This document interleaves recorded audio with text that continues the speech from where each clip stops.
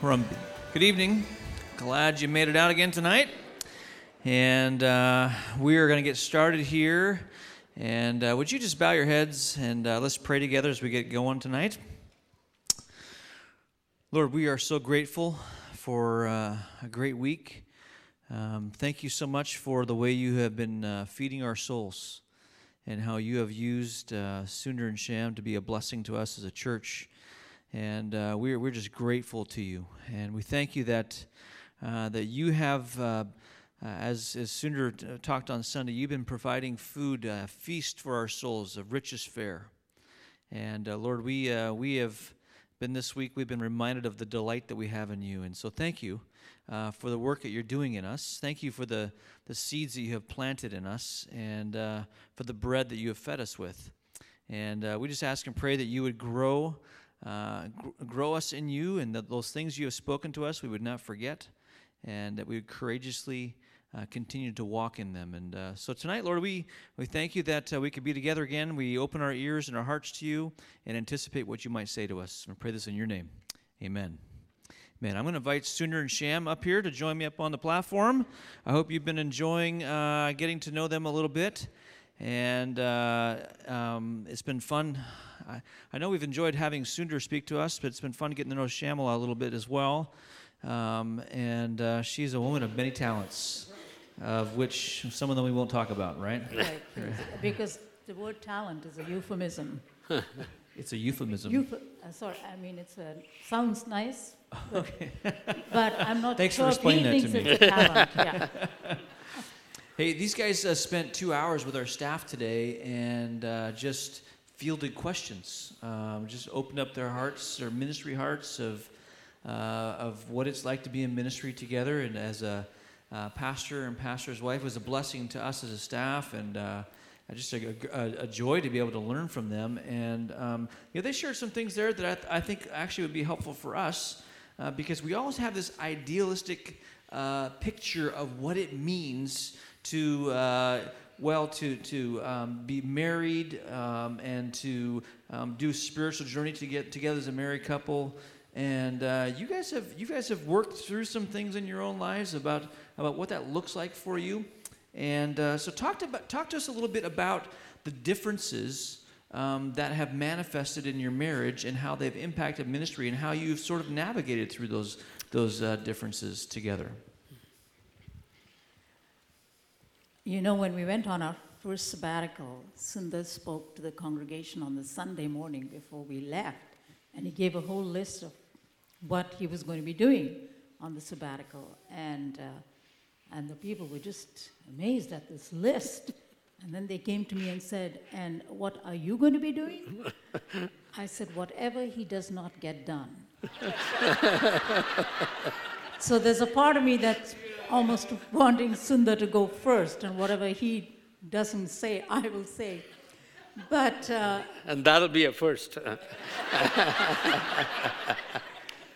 But we were telling the staff we have very different personalities, and our interests are different. And so over these past 32 years, we have God in His grace has allowed our differences to work to really, I think, make us a good team at our church.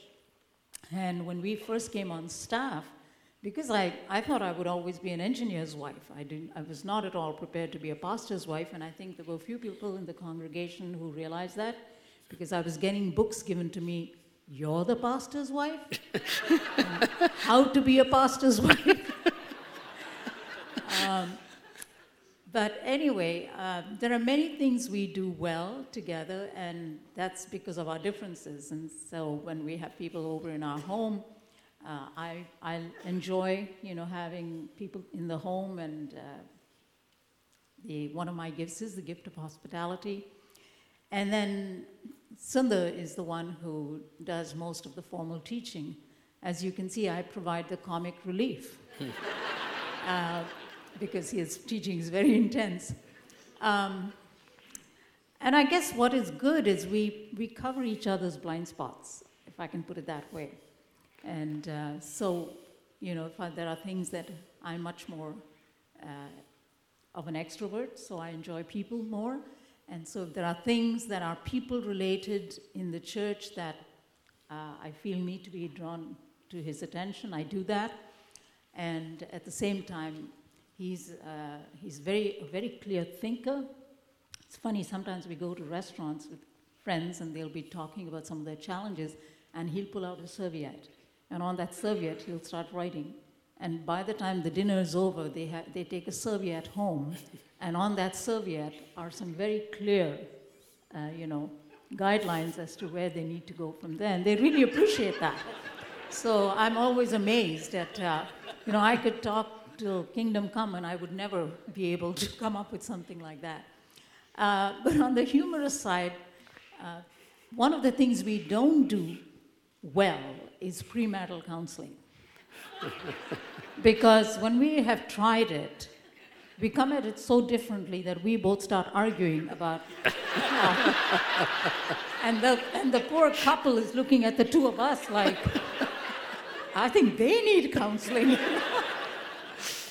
So we've stayed away from that, and so he meets them, he does all of that, and then if there are some issues that, the bride-to-be wants to talk with me, then she'll come and see me. So. I think another thing where differences show up is that, people always have ideas about how couples should have devotions together, and there's this stereotypical, not necessarily bad, stereotypical idea of, get up in the morning, make a cup of coffee, get into bed together and read and pray before you start the day together. Well, right from a honeymoon on, devotions didn't work very well. So just tell them what happened. Yes, And then I'll tell you what happened. Well, one of the things I had always wanted in the husband I was going to marry, and I don't even know where this came from because I was not a very spiritually mature woman, but I asked God to give me a husband who would be the spiritual leader of our home, because I knew I didn't have it. And like I said to you yesterday, my mother said, if you don't have it, find somebody who does. And so I knew that he would be a good spiritual leader. So I was so excited when we came back from our honeymoon, and the first evening he said, honey, we're going to have devotions. And I was so excited because I thought, this is what I was praying for. So we sat down, the two of us, and he started in Genesis. And he read about 3 chapters, and I was, with him in that. The next day we sat down, and he read 5 chapters, and I thought, don't complain. This is what you asked for.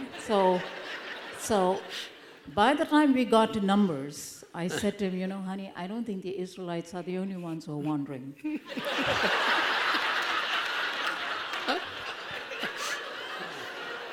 So we... Actually, part of that story isn't even true, but that's okay. But, with Sundar, it's not like a little one verse and then let's put it down. It's like we've got to do chunks. And, after a few chunks, I just thought, I'm wandering all over the place, just wondering, So anyway, we disbanded that. And actually, we never recovered in terms of the formal methods of doing devotional. Again, it is because we are so particularly different. At times of the day as well, The time when she's most alert, I'm often at work. The times when I'm alert, she's not. And so it was difficult for us to find time. And then the way we approach it is also so different. And so we had to come up with a very different way of connecting at the spiritual level. And the thing that rescued us in the beginning was when our children were born. When the children are young, they thrive, as most of you know, who are parents of little children. They thrive on structure and repetition and things like that. And I'm a very structured person on the Myers-Briggs personality. And so we just regularly had family devotional life together. And then I would just every evening get together with them. We'd read scripture. We taught them. We'd sing together. And as they got older, we taught them how to pray. I would teach them. We got some excellent Bible and drama tapes, and we'd work our way through those tapes. So it was good. But that was really the only way in which we both would connect together with the children. And then individually when we'd go to pray with them when they went to bed and stuff like that. And so that was one way in which we connected early on. We had a common basis in the things that we did with the children. And then the other thing that saved us was the fact that fortunately, as each one of us developed fairly robust personal lives with God, we would talk about what we were learning. So we fairly early learned to have spiritual conversations about the things that we were learning. And then much later on, I think, and even now, we don't really have extended devotional times together, but we just find connecting often during the day, praying together in the morning briefly, praying together briefly at night, praying at significant times. There are some times in her life when she really feels the need to be blessed. If she's going off to speak somewhere or sing someplace, and sometimes, especially when it comes to health issues, she has a doctor's appointment or whatever. Those are times when I've realized that she really likes me to bless her and to pray over her. And then I would just share with her some specific prayer requests when I need them as well. So we found that really the classical model never worked for us. We had to find other ways in which we maintain those spiritual conversations. That is something we have continued to work at. So that hopefully can help some of you who find, hey, this model doesn't work for us. Don't give up. But working with the family was a huge blessing in that sense. That was one major area, I think, of tension in the beginning, and learning to adapt to very different personalities and even how we approach the scriptures. And you guys mentioned, I've heard you talk about this, that even reading books together didn't work for you. Yeah, right. Because the kind of books that we read were very different. And in the beginning, in the early stages of my marriage, my approach was much more preachy. And we all husbands know that doesn't work at all. It works very well in our house. In the early years, when he'd come home from work, he'd say, "Did you have your devotions?" So I used to quickly have my devotions thing. And he comes back and says, done it. I can. So all that shifted when we both realized that that's really nowhere near as important as modeling. And I think this is what she said, that really she said, when I saw you walking after God, I didn't want to be left behind. And I think this is a much better way of drawing us along. And so we both usually read the same Bible reading program, the kind of stuff I talked about last night. And we come at these things very differently. So often at the end of the day, she'll talk to me about what she learned as she used those texts to pray for her children and things like that. And that would give me insights that I would never have got from the way I study the scriptures. And what I learned, I was able to help her with. And so, again, we just found that we had to engage with God differently and then talk about that with each other. So building spiritual intimacy that way was very helpful. Books, most of the books I like to read, she doesn't. Most of the books she reads, I don't. And so we just got used to the fact that periodically each one will read excerpts from the books we're reading to the other person. At nighttime, often she does, to unwind, she does a crossword, and we'll sometimes read interesting little clips from the newspaper. And that'll get us going, because they are usually on some social issues of some kind or another. And she said, what do you think about that? And so you end up having conversations like that. So the goal is intimacy. Intimacy is not identity. Intimacy is being aware of what the other person is thinking and being able to share with one another at the level of ideas, at the level of feelings, and at the level of our own walk with God. And I think so long as that's happening, how it happens is probably not as important as it does. Because you could go through the formal motions of having devotions together and really not have any conversations at all. So that's something we learned. Took a while, took years, not months, to learn that kind of stuff. Just don't give up. Yeah, that's very helpful, and I think freeing for some of us who feel like we're supposed to fit in a certain way of connecting to God as a couple. And you mentioned those levels of intimacy: intellectual, emotional, spiritual. Right. And so how's that journey been for you guys as a married couple? From you guys have married how many years now? 41. 41 years.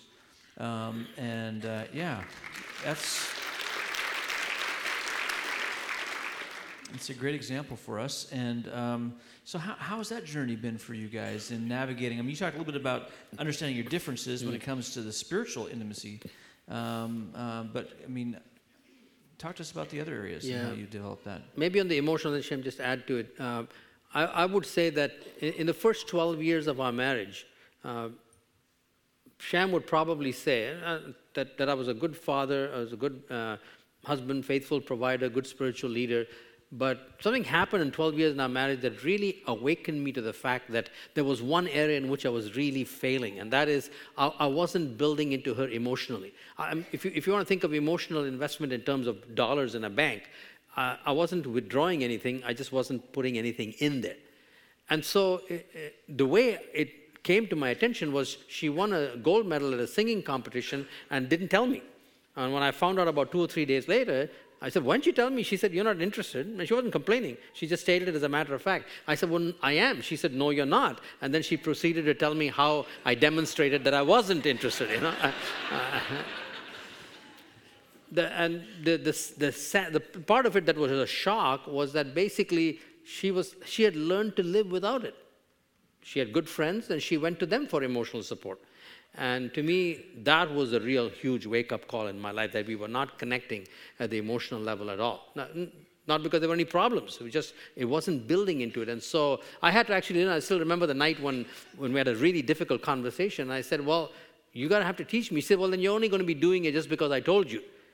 I said, that's true, but I can't learn any other way, so that's your choice, you know. And so she said, fine. And it took 4 years. It took about 4 years, from the 12th to the 16th or 17th year of our marriage, for me to begin to win back that emotional component.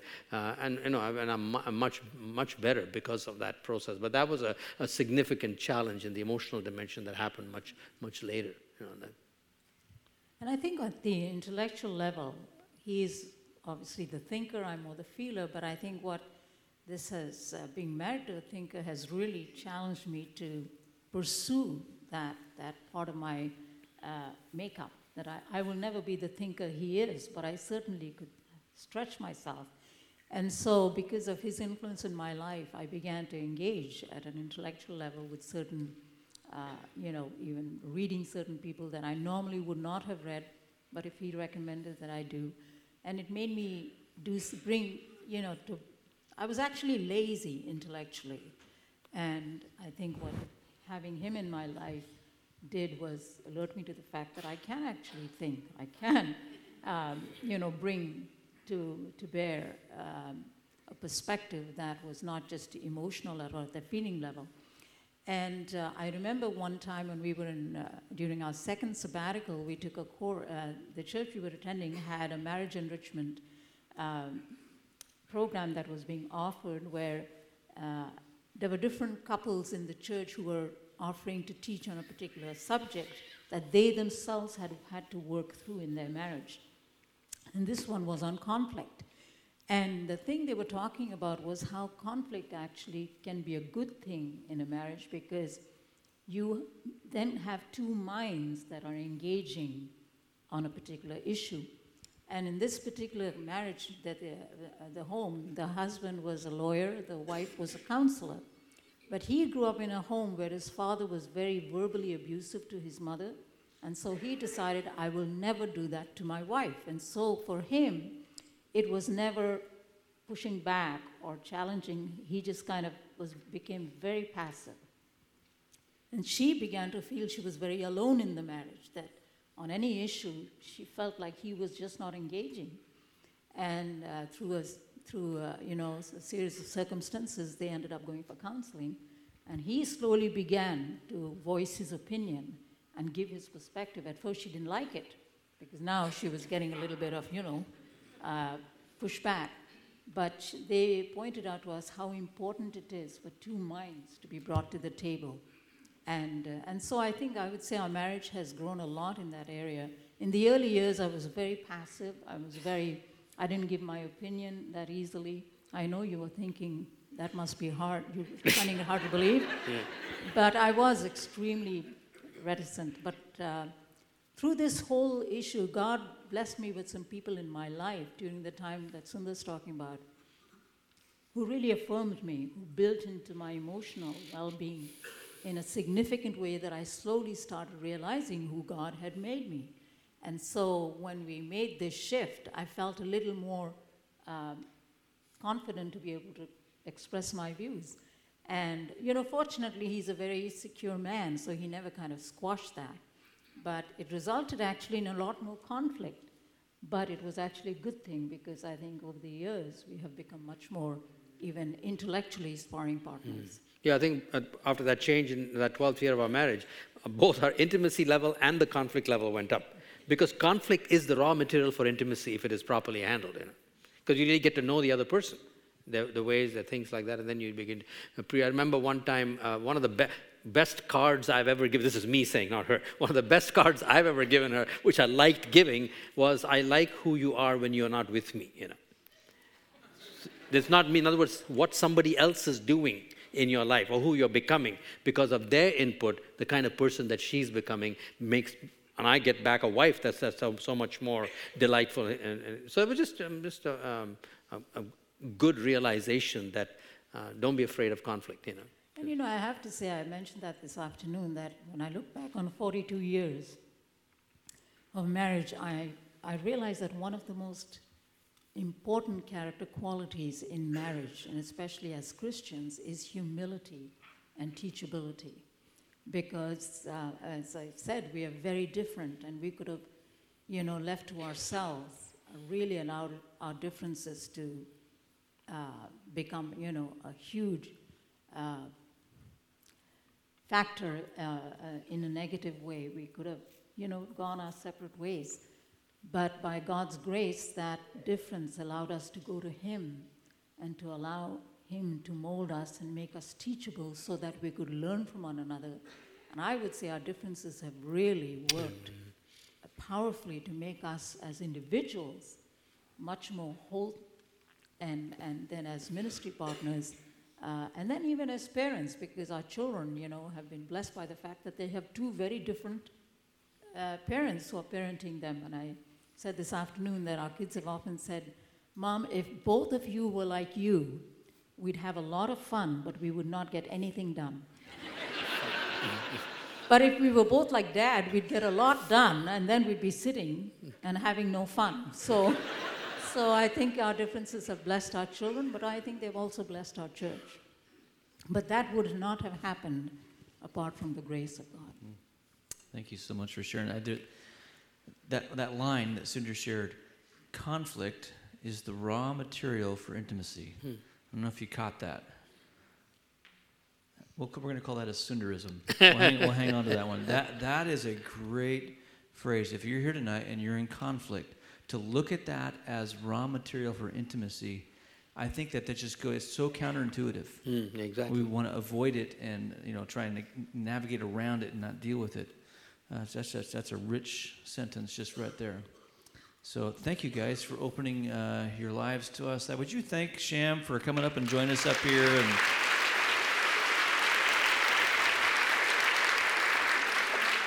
I just want to say thank you so much. You have been such a gracious congregation to us. You've laughed at my jokes, which means a lot to me. And no, seriously though, you've been so warm and welcoming and receiving of us just as we are.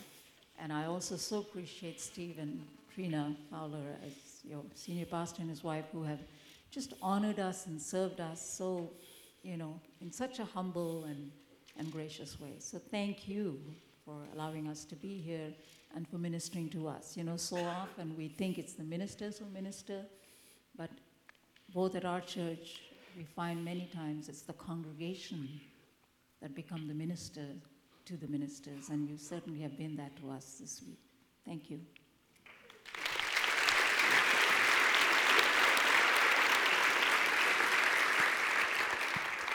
then Sundar, I want to pray for you. So would you join me as we prepare our hearts to hear God's word? Lord, we thank you that you have used Sundar to be a blessing to us. We thank you that you have used Sham to encourage our hearts. And we just tonight are eager to hear what you have to say to us. And Lord, tonight I just pray that the Spirit of the Sovereign Lord would be upon Sundar. And we thank you that you, Lord God, you have anointed him to bring us good news and to bring good news to those who are poor in spirit, and to proclaim liberty to those who are captive. Lord, that you would through the words that he would speak tonight, open the prison doors to those who are bound. And may this evening be an evening of jubilee for us, as we sense greater freedom as we walk in our journey with you, based on the truth that we hear and that we embrace in our minds and we plant in our hearts. Lord, we just thank you that you can turn our mourning into dancing. Lord, dress us in garments of praise as we consider how great and how powerful and how supreme you are. Lord, we lift you up in this place, and we thank you, Almighty God, that we have been given the privilege of coming together and worshiping you. And we thank you for the reminder this week that Sooner gave to us that there's many ways we worship. And so tonight, Lord, we choose to worship by listening. We open our ears, and we worship as we come under your word. And so I thank you that you are anointing Sooner to bring the word to us tonight. Fill him with your spirit. May he provide that through you, that fresh manna for our souls that we need tonight, that bread. And may you be pleased as he speaks the words that you've given to him. And Lord, we receive them, and we ask that you would use these words that you're speaking to us for the glory of your great name. As in your name we pray. Amen. Amen. Thank you. Mm-hmm.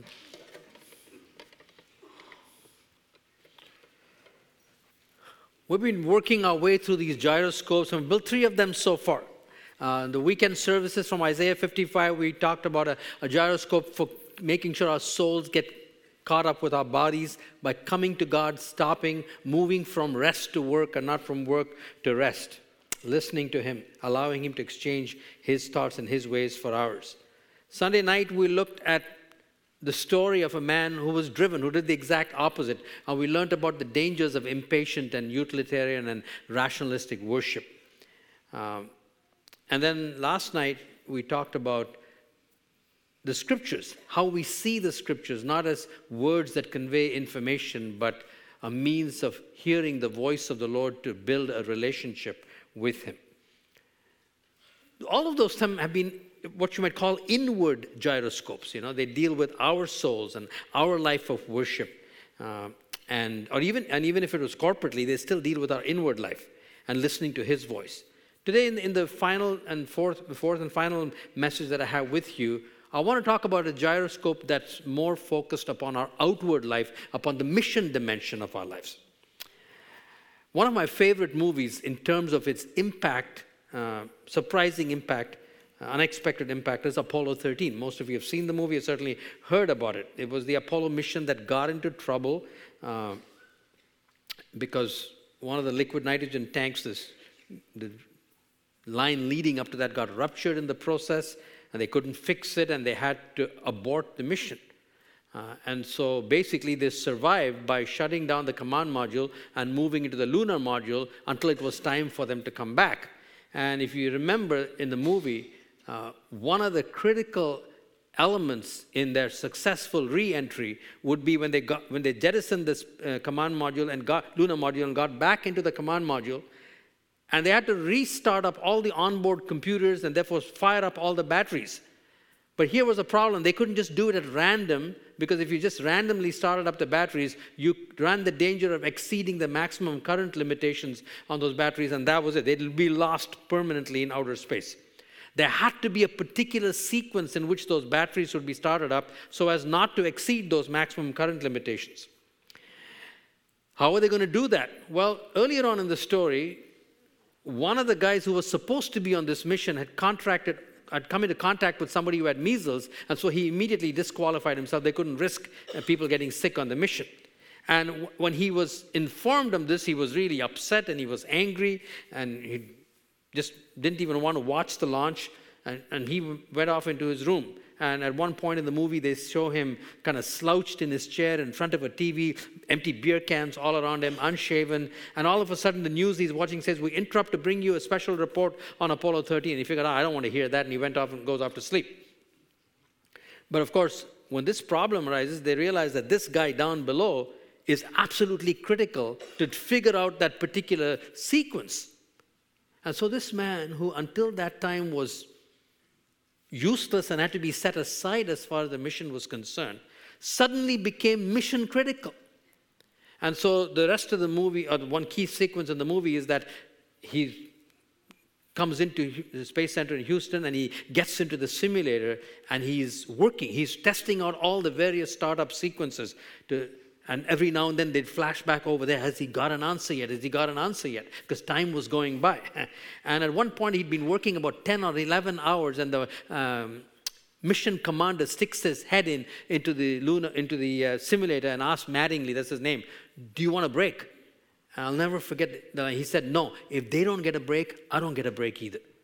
And like goosebumps went up on the back of my chin because I immediately thought of all of the missionaries from Rexdale Alliance Church who were not rescuing people who were lost in outer space, but definitely lost in the outer darkness of sin, apart from God. And here we had sent our international workers out to reach these people, and they were as desperately in need of support back home. And I thought to myself, is that the mindset we have? If they don't get a break, we don't get a break either. It's not the way most Christians think when it comes to Christ's global mission. In fact, Herbert Kane in his book, Wanted World Christians, put it this way, maybe a caricature but not too far off the truth. He said the typical approach or understanding to world missions in North American churches is like this. One was either a full-fledged career missionary or one was a comfortable, respectable church member with no direct personal responsibility for the evangelization of the world. If the call came, you went. If it did not, you were free to stay at home to do your own thing. The people with a call were regarded as spiritual people who were expected to live a life of faith and make all the sacrifices, living from hand to mouth, enduring loneliness, privation, misunderstanding, and rejection. The people without the call were free to get good jobs, raise fine families, live in the security of suburbia, and enjoy the good things in life bestowed on them by a kind, generous Heavenly Father. Caricature? Probably, but uncomfortably close to the truth. It is not the mindset of Scripture. And so I want to take you tonight to Genesis chapter 18, which is a passage that has served as a gyroscope in my life to be not give in to this kind of a mentality and to have instead the mentality of that Ken Mattingly who said, no, if they don't get a break on their mission, I don't get a break on the mission as well. Because we back home are as critical as he was to the success of the mission. And this chapter helps me to understand what is involved, three things in particular, to keep me on target here, sitting in that simulator, if you will, doing my part. Genesis chapter 18. It's been a while, almost 20, Abraham's almost 99 years old at this time. Been 24 years since he's received the promise that he was going to be a father of many nations. In chapter 17, his name had been changed from Abram to Abraham. In the middle, he had tried to help God out a little bit, and following an ancient Near Eastern custom, Sarah had persuaded him to try and have a child through her handmaiden. Ishmael was born. Another 13 years went by, and still no child that God had promised him. And his name had now been changed to Abraham, And then we read this, chapter 18. And the Lord appeared to him by the oaks of Mamre as he sat at the door of his tent in the heat of the day. He lifted up his eyes and looked, and behold, 3 men were standing in front of him. When he saw them, he ran from the tent door to meet them and bowed himself to the earth and said, O Lord, if I have found favor in your sight, do not pass by your servant. And so he offered them customary ancient Near Eastern hospitality. He quickly tells the servant to get a meal ready, and he prepares a meal for them, and they sit down to eat, and he's just kind of hovering by like a good waiter while in an excellent restaurant to make sure that everything was going well. When all of a sudden, he's surprised by these 3 people when one of them said, Where is Sarah, your wife? And he said, She's in the tent. And then the Lord said, I will surely return to you about this time next year, and Sarah, your wife, shall have a son. And immediately, Abraham knew who this was. He knew that one of these 3 people was the Lord God himself, because those words were spoken to him by the Lord a year ago, saying, You will have a child through Sarah. But the story gets a bit embarrassing after that, because Sarah hears this in her tent. She's not visible. She hears this in her tent, and she kind of laughs to herself, and she said, After I'm worn out and my Lord is old, shall I have this pleasure? Then the Lord said to Abraham, Why did Sarah laugh and say, Shall I indeed bear a child now that I'm old? Is anything too hard for the Lord? At the appointed time I will return to you about this time next year, and Sarah shall have a son. But Sarah denied it, saying, No, I did not laugh, for she was afraid. And he said, No, you did laugh. Now listen, sometimes we forget to put ourselves in the place of what this must have been like. I mean, imagine entertaining 3 people at your home for dinner, suddenly discovering that one of them is God, and he just called your wife a liar. Because that's exactly what happened here. The dinner must have continued in a very quiet mood. And then after dinner, the men get up, and in customary Near Eastern hospitality, Abraham walks them out. And in the context of that after-dinner chat, God speaks almost like a Shakespearean soliloquy, and he says in verse 17, "Shall I hide from Abraham what I am about to do? Seeing that Abraham shall surely become a great and mighty nation, and all the nations of the earth shall be blessed in him. For I have chosen him that he may command his children and his household after him to keep the way of the Lord by doing righteousness and justice, so that the Lord may bring to Abraham what he has promised." And then the Lord said, "Because the outcry against Sodom and Gomorrah is great, and their sin is very grave, I will go down to see whether they have done altogether according to the outcry that has come to me. And if not, I will know." What's happening here? Is this story in here just to kind of teach us about hospitality? No. The purpose of this story, with God having an intimate meal with Abraham, is to show us in the development of this man's life, Abraham being lifted from the status of servant to a whole new level of intimacy with God. It's typified by this after-dinner conversation. But here's the deal. The purpose of that intimacy is not just so he would have the private enjoyment of a relationship with God, but that he would be a cooperator with God in accomplishing God's purposes through him. For when God called Abraham, remember he said, "I will bless you, you will be a blessing, and in you all nations of the earth will be blessed." His name had been changed from Abram, which means exalted father, to Abraham, which means father of many nations. Hebrew names had destinies associated with them. And so this story is portraying for us that development in the life of this servant of God. And the Bible tells us that Abraham is the father of our faith. Romans chapter 4 talks about that. Is to elevate him from the status of servant of God to friend of God. And in that context, God reveals to him his agenda for a particular nation other than his own. Sodom. I'm about to destroy Sodom. Why am I doing this? So that Abraham will fulfill the purposes for which I have chosen him. Now, keep that story in mind. We'll come back to it. And move many centuries later to John chapter 15. And you see a parallel situation here. Jesus has just finished his last supper with his disciples. And he's walking with them towards Gethsemane. And he uses language that is very similar to this. And he says, "Henceforth, I do not call you servants, but I call you friends." And then he tells us the difference between a servant and a friend. He said, "Because a servant does not know his master's business, but everything that the Father has shown me, I have made known to you. You have not chosen me, but I have chosen you to go out and bear fruit." Do you see the parallel between the two stories? There in Genesis 18, God appears in what's called a theophany in the form of a man, has a dinner with his friend Abraham, reveals his agenda to him and said, "I've chosen you for this purpose, and now the intimacy is for the purpose of this revelation of my heart for the nations, so you can become a cooperator with me." Exactly the same thing is with Jesus. He has just had an intimate meal, not with one person, but with a group of his disciples. And he says the same thing. You're no longer servants, but you're friends. And he says the difference between a servant and a friend is that the servants don't know the Father's heart, but you friends do.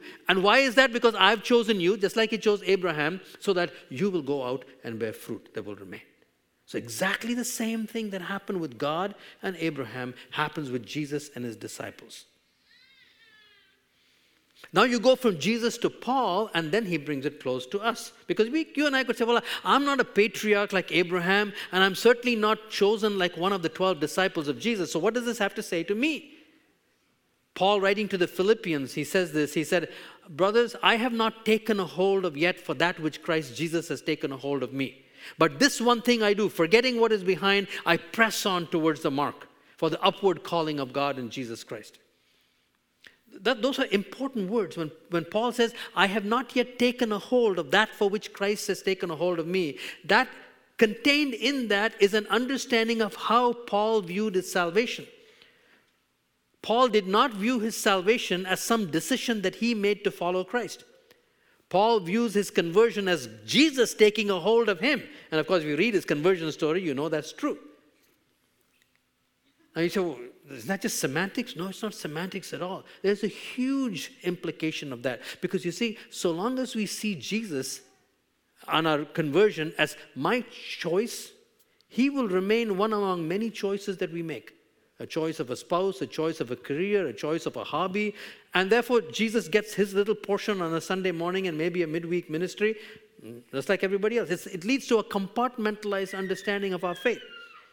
But if we view conversion as Christ taking a hold of us for his purposes, then everything else, the family that we choose, the hobbies, our career, how we spend our time, and how we spend our money, everything gets integrated under this great purposes of God. So what is true of Abraham, you have not chosen me, but I have chosen you. What is true of Jesus' disciples, you have not chosen me, but I have chosen you, is true of you and me. We have not been taken a hold of by Jesus so that we can enjoy a private life of intimacy with Christ and all the things that I've talked about in the previous 3 gyroscopes and go to heaven. No, he's given us this incredible gift of intimacy, hearing his voice through the word, enjoying him in this wholehearted, passionate worship, both individually and corporately, so that he might reveal his agenda for the nations to us, so you and I can become cooperators together with him in accomplishing the agenda that he had for Abraham to be a blessing to the nations of the world. That's it for all of us. Robert Coleman of Asbury Seminary put it very well, another one-liner that I've never forgotten. He says, if your lives are not being lived on the wavelength of the Great Commission, your lives are irrelevant to the destiny of history. If our lives are not being lived on the wavelength of the Great Commission, our lives are irrelevant to the destiny of history. So the first word I want to leave with you, I'm going to give you 3 words for this is integration. We need to integrate our life under this Great Commission. Let me give you a couple of examples of what an integrated life might look like. There used to be a man in our congregation, he's long gone home to be with the Lord. And you know, he loved to play golf. I don't play golf, but many people do. He loved to play golf, but every year he chose to go to Florida for a week of golf, coinciding with our annual missions conference in our church. He just wasn't interested. That's a man who completely did not understand the text that I've taken you through. It was about as unintegrated a life as you can imagine. He was a businessman. Now, in contrast to that, here's another person who gives you an example of an integrated life, who also took a vacation, but for a very different purpose. In 2007 or 8, I was speaking in Thailand, and to a group of Pioneers International Workers, about 500 or 550 of them. They had a wonderful multicultural worship band out there, but way near the back there was a kind of a diminutive gentleman playing the bass. So one morning, I just sat across the breakfast table from him, and I discovered he was a pharmaceutical engineer from the west coast of the States. I said, what are you doing here? He said, oh, back home in our church, our worship pastor was telling me about this gathering of international workers that was going to be taking place in Bangkok, in Thailand, and how these people were coming from 4 years on the field, not having had the joy of worshiping in their own language for 5 or 6 days and listening to the teaching of God's word. And my worship pastor asked me whether I'd be willing to just come and play bass. They needed a bass player. So he took 9 days vacation on his own expense, went all the way to Thailand and led 550 international workers in worship. One man takes a vacation to run away from a missions conference. Another one takes a vacation to go all halfway around the world so international workers could see the difference between an unintegrated life and an integrated life. One man's choices were under the umbrella of the Great Commission. The other man's choices were unrelated to the Great Commission. That's one example. Here's another example of an integrated versus an unintegrated life. I was speaking many years ago at Camp of the Woods in Speculator, New York, and I was walking back after an evening session with the director of the camp. And the previous week had been a week of world missions. And he said, the speaker was telling us that one of the biggest obstacles that they were finding of sending more workers overseas were grandparents. Because he said grandparents did not want their children to take their grandchildren away 4 years away from them. Now, don't get me wrong, I have 6 grandchildren. And the thought of them going away someplace and me not being able to see them for 4 years is extremely painful. But the fact of the matter is, painful or not, That's part of the cost of living an integrated life. And so many of these I don't know who he was referring to, many of these grandparents, that is an example of an unintegrated approach. In sharp contrast to that, here's another grandparent. We have a couple in our congregation, Trevor and Patty Russell. And over the years, these people have gone to some of the most difficult areas in the world. They've spent two-year terms in Sudan, one in Aceh, and one time they were heading back to Afghanistan, as if they hadn't had enough. So I said, what does your dad think of this? He said, all my dad said was, son, we committed you to God when you were born. You go with our blessing. And now they have a grandson. That couple has one son. They're expecting another child. And another 6 months or 8 months, they're going to be going permanently in Indonesia for 4 or 5 years. So that's an example of a grandfather who lives his life integrated. It's going to tear his heart away, but he says, I gave you and my children to the Lord. Go with our blessing so that you will be a blessing to the nations of the world. Those are just a couple of examples of how Christians can live either unintegrated or integrated lives. Integration is foundational. We must reach a point in our life where we realize that we have been taken a hold of by Jesus so that everything in our lives can be integrated under His purpose, which is that the name of Jesus Christ will be acknowledged amongst every tribe, people, nation, and language one day. And you and I are involved in that. And the purpose of intimacy is the revelation of His heart and His agenda so we might become co-workers together with Him. So that's the first thing, integration. Now, let's go back to the story in Genesis 18. What did Abraham do after God kind of announced in this soliloquy form that he was going to destroy Sodom? It's verse 22. So the men turned from there and went towards Sodom, but Abraham still stood before the Lord. Then Abraham drew near and said, will you indeed sweep away the righteous with the wicked? Suppose there are 50 righteous people within the city. And the rest of the story is Abraham kind of haggling with God. You can't do that. You can't destroy the people of Sodom. Come on, God. What if there's 50 righteous people? Okay. What if there are 40 righteous people? What if there's 30 righteous people? He won't let go of God. Now, here's the question. Why was he so interested? What was Sodom to this man? Well, there were a couple of reasons. First of all, he had a nephew living there. Lot was living in Sodom. And secondly, earlier on in the book of Genesis, Abraham had fought a battle. There were a group of a conglomerate of 5 Babylonian kings that had come to attack another conglomerate of 4 kings, of whom the king of Sodom was one of them. And that king had captured many people from Sodom, including his nephew Lot. And Abraham had marshaled an army of about 300 people, gone after them, rescued his nephew, and rescued the people of Sodom. So you see, Abraham had not only a nephew in Sodom, he had actually invested battle effort in liberating the people of Sodom in a military battle. This man was interested because he had invested. So that's the second word I want to focus on. Integration is the first word.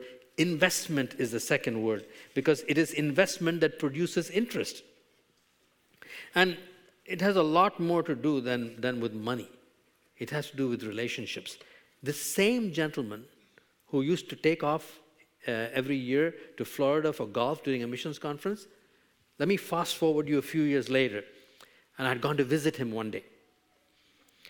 And I had not even been in the home for 5 minutes when out came a map of the globe and he spun immediately to Indonesia. Out came a huge book about the country of Indonesia. How come? What happened to this guy who used to go play golf every time we had missions conference? Now within 5 minutes he wanted to tell me all about Indonesia. You know why? He had a son and a daughter-in-law now working in Indonesia. Investment, you see. As soon as there was investment, a relational investment, the interest level went shooting up.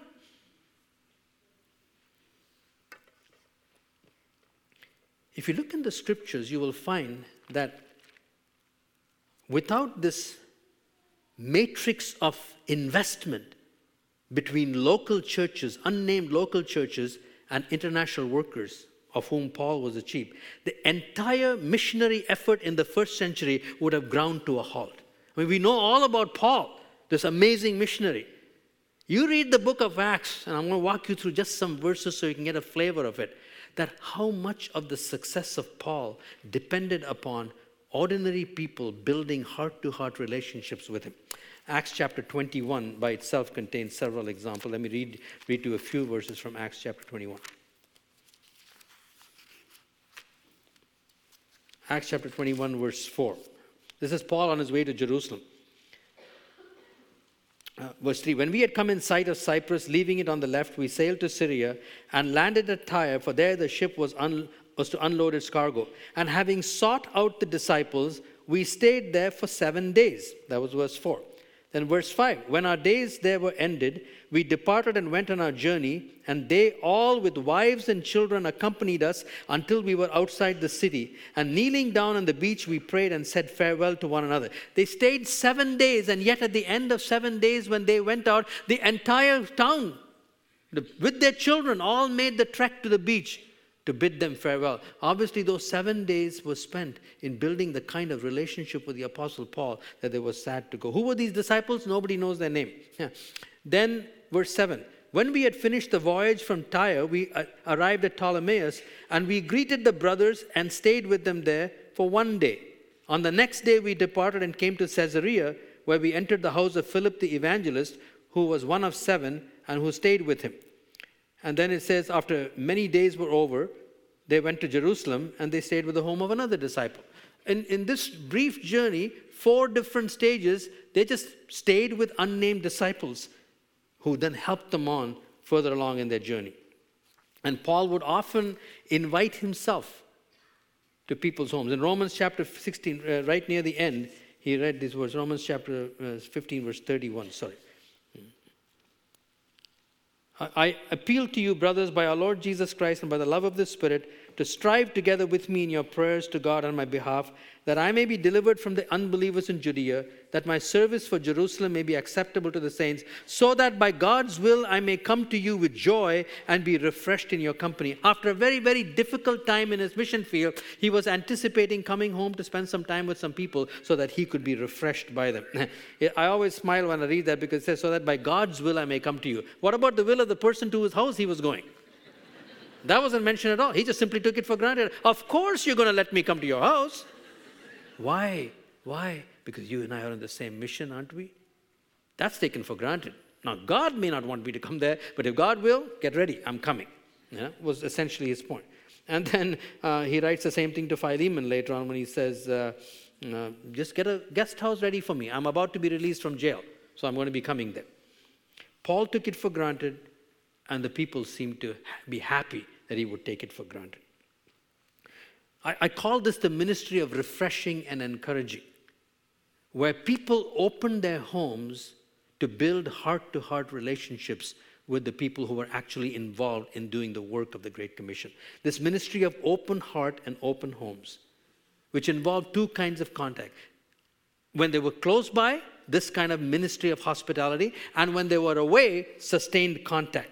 Without this, as I said, the whole missionary endeavor would have ground to a complete halt. And if you read the scriptures, you will find that this was so important to Paul that he went to great lengths to preserve these relationships. For example, right at the end of Ephesians, after talking to them about putting on the whole armor of God and say, please pray for me, pray on all occasions with all kinds of prayer, pray for me that I may declare the word of God boldly. And then he ends with these words. So that, and everybody stops there, right? I mean, the great weapons passage in Ephesians chapter 6 from 10 till 20. Do you know verses 21 on are crucially important? Here's what it says here. So that you also may know how I am and what I am doing. Tychicus, the beloved brother and faithful minister in the Lord, will tell you everything. I have sent him to you for this very purpose, so that you may know how we are and that he may encourage your hearts. So Paul, and this is just not an exception, Paul not only assumes he will be welcomed with open arms into the homes of people, and they build such heart-to-heart relationships that 7 days later they are sad to see him go. He also makes sure that he stays in contact with them and sends news from the field so they can remain connected with him. So contact at home through the ministry of hospitality and contact through information exchange when they were away are the 2 parts of this ministry called refreshing and encouraging, without which, as I said, the missionary mandate would have completely ground to a halt. What does that look like today? What does refreshing and encouraging look like? Exactly the same way. Contact at home through hospitality. When you have international workers that are close by here, bring them into your home. And it can be through the service of meals, providing a place to stay, Sometimes you may not be able to do it yourself. When this couple came back from Afghanistan once, another couple who were not in a position to be able to have them over to their home bought a special gift for them and sent them away for 4 days to a really nice hotel. After having been in such a difficult place for so long, they said, you guys just need a break for 3 or 4 days. And they provided that for them. Just refreshing and encouraging, which is exactly what Paul said I need after difficult times. Some of them when they're home, like a couple during the time that we are here, have just come back from Tajikistan. And during the time they are here to have a third child, they need a car. Someone provided a car for them during that time. Very necessary. There are all various ways in which you minister to the people, refreshing their hearts by the use of your material resources.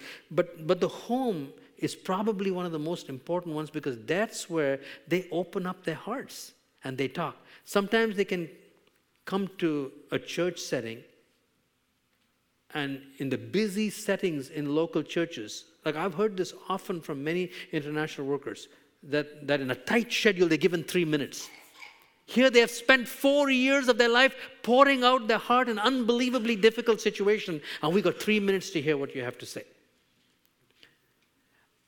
But in a home, over a meal, over a cup of coffee, they got 2, 3, 4 hours to talk, to cry. And one lady from our congregation who works with the sex slave trade kids who have been rehabilitated, last time she was home for dinner with Sham and me. And then one time Sham just invited her by herself and said, look, you are ministering to such precious souls. She said, I want to bless you. So Sham just washed her feet for her, God moved her to do that. And she was so moved by this, That's you can't do that in a service. Well, maybe we should try it someday, I don't know. But not readily. But in the privacy of a home, there are all kinds of tender ways in which you can minister to people who come with such heavy burdens upon their hearts. And they need us. They need this ministry of refreshing and encouraging. Paul took it for granted. He expected the people to open their homes. They did. Because it's in your homes that you form heart-to-heart connections. And when you invest in that heart-to-heart connection, then continued involvement becomes easier.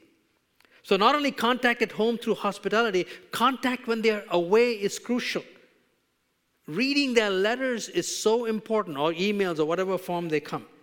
And you don't just read the letter for information. Just like last night we said, you don't just read the Bible for information. You don't even read missionary letters just for information. You read it to listen to their hearts. I remember one occasion we got a letter from a worker from our church who was working in an international school overseas. And she said, this letter does not, I still have it in my files. I'll never throw away that letter. She said, this letter, I'm sure, has not been an easy one to read. I don't have a lot of good news to report. She said, but I sure hope you will listen to my heart. I've never forgotten that. Learn to read between the lines. I remember one of our workers who worked for 6 years in a field where there wasn't a single convert. And on one of his letters, he quoted something from David Livingstone. And Livingstone had said, do not forget us laborers of the night. There is going to come a day when every sermon preached will reap a harvest of souls. But don't forget that we laborers of the night are also faithful servants of the gospel. Do you think my friend put it in there because he wanted me to know about David Livingstone? Or was he talking about himself? Please don't forget me. I have no fruit to report to you after 6 years of work. But I too am a faithful laborer of the gospel. You read these letters because you want to read between the lines, to listen to their hearts and continue to form those heart-to-heart connections. Not only do you have contact when they're away by reading their letters, you write to them as well. Now, what kind of letters should you be writing? Or emails or Skype, whatever it is. What kind of it? Let me tell you what kind of letters not to write. One of the international workers in our church actually got a letter once from someone, and it went something like this. At the recent missions conference, I made a commitment to write 3 letters. I finished 2. Yours is the 3rd. That's not likely to encourage anybody. So what kind of communication from us to them encourages them? Well, the Bible tells us. Paul writes in Thessalonians, let me see if I get the text in here for a minute. 2 Thessalonians chapter 3. I'm sorry, 1 Thessalonians 3. Therefore, when we could bear it no longer, we were willing to be left behind at Athens alone, and we sent Timothy, our brother and God's co-worker in the gospel of Christ, to establish and exhort you in your faith. But now that Timothy has come to us from you and has brought us the good news of your faith and love, and reported that you always remember us kindly and long to see us as we long to see you. For this reason, brothers, in all our distress and affliction, we have been comforted about you through your faith. For now we really live if you are standing fast in the Lord. You see what he's saying? He's saying we're going through lots of difficulties. We're going through lots of hardship.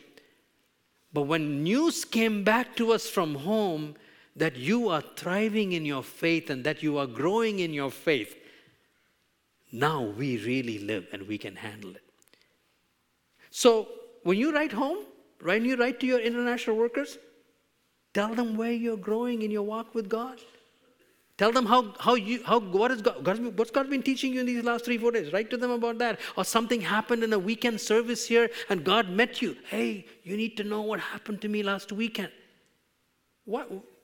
You know why that encourages them? I mean, you would think in their difficulties, why would they want to read about us? I'll tell you why. If your communication to them is telling them about how you are growing with God, how God is stretching you, and how your faith, hope, and love are increasing in various ways, how you are attempting to obey God here. Do you know why it encourages them? In my first time I ever had a chance to speak to international workers was 1986 in Indonesia. And one of the sermons I preached was from Psalm 2, Why I Am a Missionary Optimist. And I told stories at the beginning of the first wave of the international workers from our own church, many of whom had got into all kinds of difficulties and medical difficulties, physical attacks from thieves and all kinds of trouble. So there wasn't a lot of optimism in that message per se. At the end of that sermon, one of the ladies came up to me and she said, Brother Sundar, that was a really encouraging message. Now, I was expecting any kind of adjective but not encouraging, because it really was not a message with lots of success stories in there. So I asked her about it. I said, what was so encouraging about that? And I'll never forget what she said. She said, it is not success or failure, but oneness in the mission. The fact that your church takes global missions that seriously, that's what encourages my heart. So you see, when you write home these kinds of letters to them, when you write to them and say, let me tell you what's happening in my life, what that says to them is, our friends back home are taking the cause of Christ as seriously as I am taking it, and therefore in my troubles and difficulties, I am greatly encouraged. What a stark contrast to I've written 2 letters, yours is the third. So, contact at home for the building of open homes, open heart, and contact when they're away. Reading their letters to listen to their heart, writing the kind of letters, emails, what have you, that lets them see your heart for God and where you're growing. And then another thing, meaningful gifts are an amazing way. In that first trip in Indonesia, I stayed at the home of Mike and Kathy Milligan, a young couple who were teachers in the school there. And so Kathy had this little May basket, a little porcelain figure. And she said, our women's ministry sent us that from our church. And she said, I cried when I got it. I thought to myself, why would you cry over something like this, I couldn't think of anything more irrelevant in Indonesia than a little porcelain figure. She said, well, let me tell you why. She said, first of all, she said, do you see the little basket in her hand? She said, well, that's a May basket.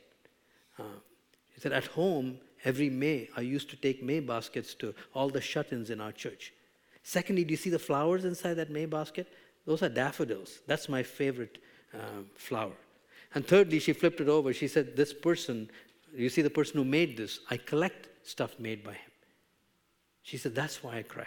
How much thought went into that gift?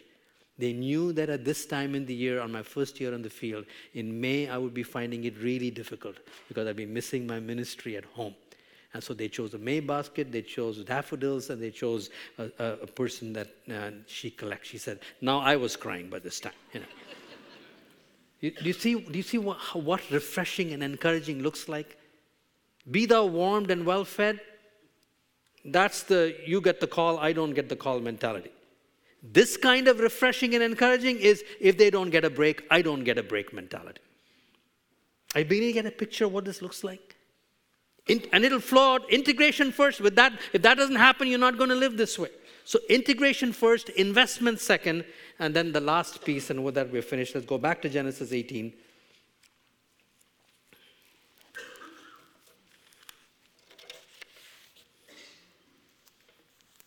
Abraham continues to pray. Will you indeed sweep away the righteous with the wicked? Suppose there are 50 righteous within the city. Will you then sweep away the place and not spare it for the 50 righteous who are in it? Far be it from you to do such a thing, to put the righteous to death with the wicked, so that the righteous fare as the wicked. Far be that from you. Shall not the judge of all the earth do right? And the Lord said, if I find in Sodom 50 righteous in the city, I will spare the whole place for their sake. Abraham answered and said, behold, I have undertaken to speak to the Lord, I who am but dust and ashes. Suppose 5 of the 50 righteous are lacking. Will you destroy the whole city for lack of 5? And he said, I will not destroy it if I find 45. Again he spoke to him and said, suppose 40 are found there. He answered, for the sake of 40 I will not do it. And then he said, oh, let not the Lord be angry, and I will speak. Suppose 30 are found there. He answered, I will not do it if I find 30 there. He said, behold, I have undertaken to speak to the Lord. Suppose 20 are found there. He answered, for the sake of 20 I will not destroy it. And then he said, oh, let the Lord not be angry, I will speak again, but this once. Suppose 10 are found there. He answered, for the sake of 10 I will not destroy it. What was going on here? By the way, the third I is intercession. The revelation of God's agenda for the nations provoked intercession. It's an interesting, this is the first recorded prayer in the Bible. Abraham had just had his name changed in the previous chapter from Abram to Abraham. And now he gets a revelation of God's heart, God's plan for a nation under judgment. And the first thing this man does in the fulfillment of his new destiny is intercede. What does that say to us? That intercessory prayer for the Great Commission is the first and foremost foundational expression of an integrated life. Abraham's first expression of his new destiny was to pray. Not to strategize, but to pray. And Don Richardson, speaking at a seminar many years ago, was the first one who pointed out to me the fact that not only is this the first prayer in the Bible, not only is the first prayer in the Bible a cross-cultural prayer, intercessory prayer, for a nation other than the nation of the person who was praying, it is the first cross-cultural prayer to be recorded in any literature anywhere. Other people prayed to the gods, their own gods, for their own people. But the first recorded prayer in the Bible is a man praying for the destiny of a nation other than his own. What does that tell us about intercessory prayer for the Great Commission? Abraham's first expression was prayer. And if you read through the New Testament, especially Paul's letters, and we don't have time to do that today because that's a whole sermon in itself, you will find that Paul ties the success of every dimension of the Great Commission to the prayers of unnamed men and women all over the world. One of the most dramatic illustrations of that close to home is this. How many of you here have ever heard the name of a woman named Pearl Good? Anyone here? Don't feel too bad. I've been asking this question for 15 years. And I think only found one time 2 people heard about it. But Pearl Good was a lady who lived in Pasadena, California, in a small 1-bedroom apartment. And fairly early in her life, God gave her a burden to pray for a young evangelist. And so she would pray. And some days she would pray all night for this evangelist. Eventually, Pearl Good died and went home to be with the Lord. And that evangelist's wife was invited to come to the funeral and to give her tribute. And at one point, after giving her tribute, pointing to the casket holding Pearl Good, this lady said, therein lies much of the secret of Billy Graham's ministry. How many of you have heard of Billy Graham? Every hand will go up here. How many of you have heard of Pearl Good? No one. What is it going to be like in heaven when we get up there? Who's the champion? Who really evangelized the hundreds of millions of people that Billy Graham reached? Some unnamed woman, for all practical purposes. That's in the New Testament. Paul's letters, through his prayer requests, you read them yourself, he will tie the success of every dimension of the success of the missionary mandate to the intercessory prayers of unknown men and women. In another one of these memorable one-liners, a bit long, John Piper put it this way. He said, Christians wonder why prayer fails. He says, prayer fails, he said, because we have taken a wartime walkie-talkie that God gave us to stay in touch with command headquarters to receive battle orders, marching orders for the battle, and we've turned it into a domestic intercom to make life more comfortable in the den. Can I say that again? Prayer fails because we have taken a wartime walkie-talkie that God gave to us to stay in touch with command headquarters to receive marching orders for the battle, and we have turned it into a domestic intercom to make life more comfortable in the den. That's the difference between an integrated and an unintegrated approach to prayer. Jesus taught us the same thing.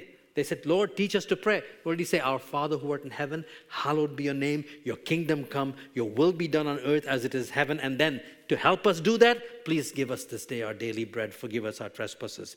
All the second half that we focus on most of the time. So intercession is so foundational. So here's my suggestion. And they all work together in tandem. Because if we've been having them in our homes when they're close by, if we've been attempting to build heart-to-heart relationships, so our feelings are actually involved, if we've been reading their letters carefully to listen to their heart, if we've been taking the time to write to them about our spiritual journeys, then we're going to have a whole lot of fuel to pray strategically. We'll have lots more to pray with, and God bless them and be with them.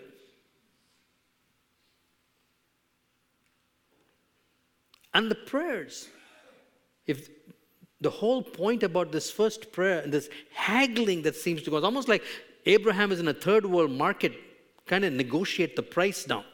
40, 30, 20, 10. What was really going on?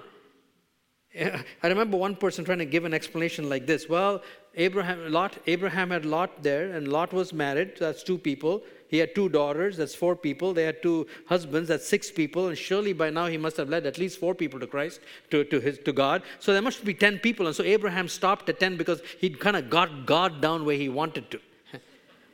Well, I've actually heard those explanations. But the person I'm intended to is John White in his book, Daring to Draw Near. He says this: Abraham was satisfied. He did not need to drop his figure any lower. Whether Sodom was consumed or not, the universe was on a solid footing. The storm might be terrible and its havoc beyond belief, yet all was well. Abraham had grown into a larger man with a greater God. Prayer had changed him. God's purpose for inviting him into the board meeting had been accomplished.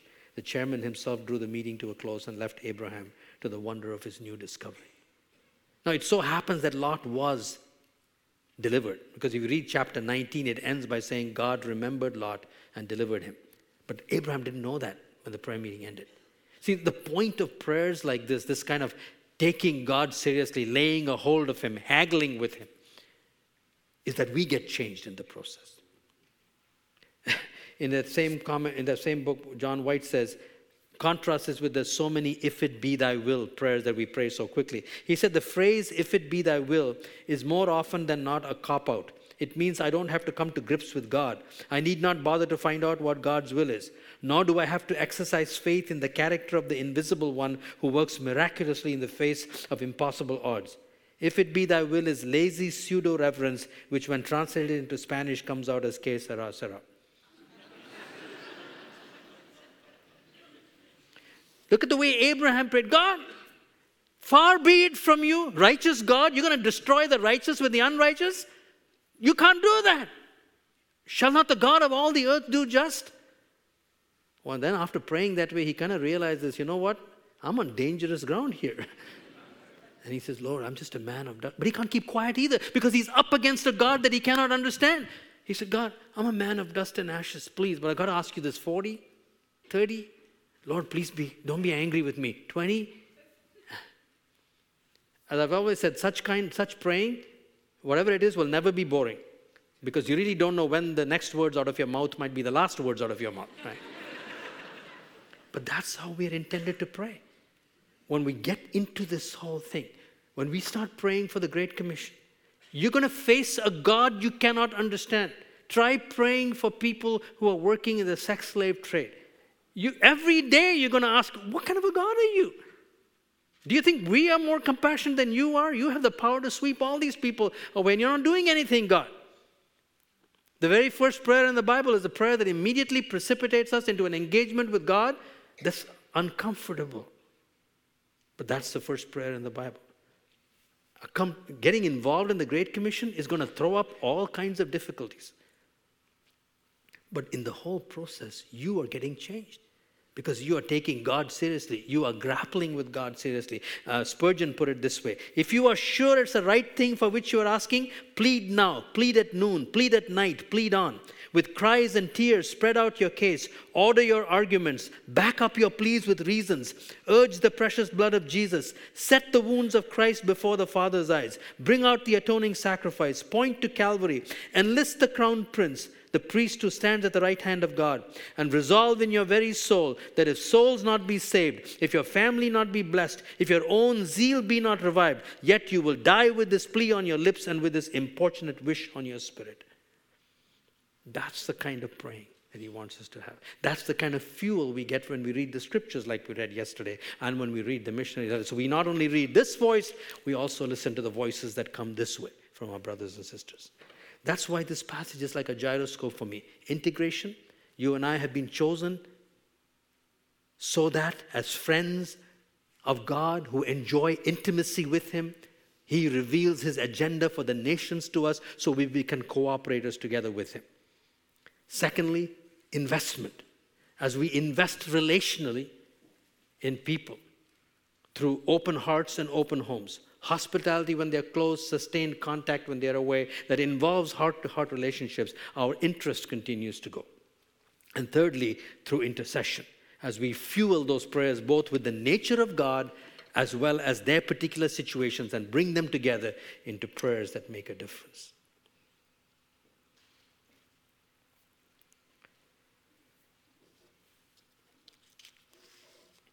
In that same movie,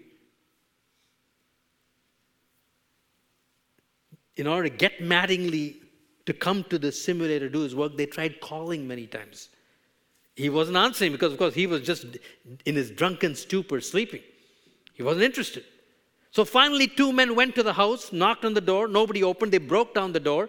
They went to the bedroom. They walked into the bedroom, pushed the curtains out. The bright light started streaming in and yanked the guy out of sleep. And then, of course, within 5 minutes, he was a completely changed man. He knew there was a crisis and off he went. I thought that also was a powerful metaphor. There needs to come a time in the life of every Christian when something like that happens. When we're kind of woken up from the sleepy stupor, where we've kind of left the Great Commission to those people who are called while we carry on with our lives here. And we need to be yanked out. The light of Christ and his purposes needs to shine into our heart enough to say, no. I am as mission critical as they are. They go out to do the work and I am crucially important in this case. Living an integrated life, building relationships with them and interceding to the Father for them. If I can sum up this message in one line, you either get into the shuttle or you get into the simulator. There is nothing else. Or John Piper put it this way: when it comes to the Great Commission, there are goers, there are senders, and the disobedient. That's all. It's sobering, isn't it? But it's also a joyful adventure. No matter what happens in my personal life at times, sometimes when things are not even going well in the church, having trouble at home, this one area of my life gives me sanity when nothing else does. When I'm involved in some way in this, I put my head down at night thinking, today has been a worthwhile day. That kind of assurance comes because this is God's agenda. This is his unchanging purpose for the nations, as giving to you and me the incredible privilege of being partners in that. Let's pray together.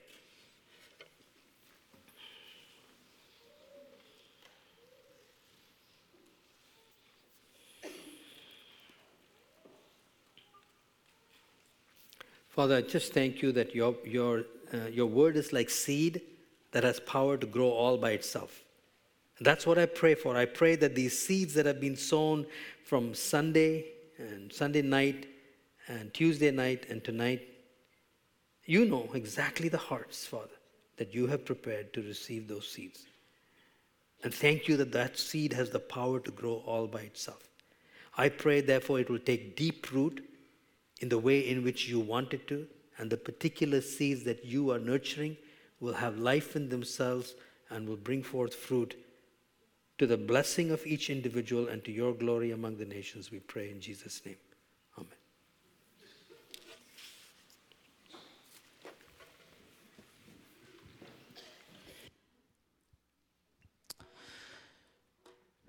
Thanks again, Sundar. And I want to just wrap us up by asking 3 questions that relate to what Sundar shared with us tonight.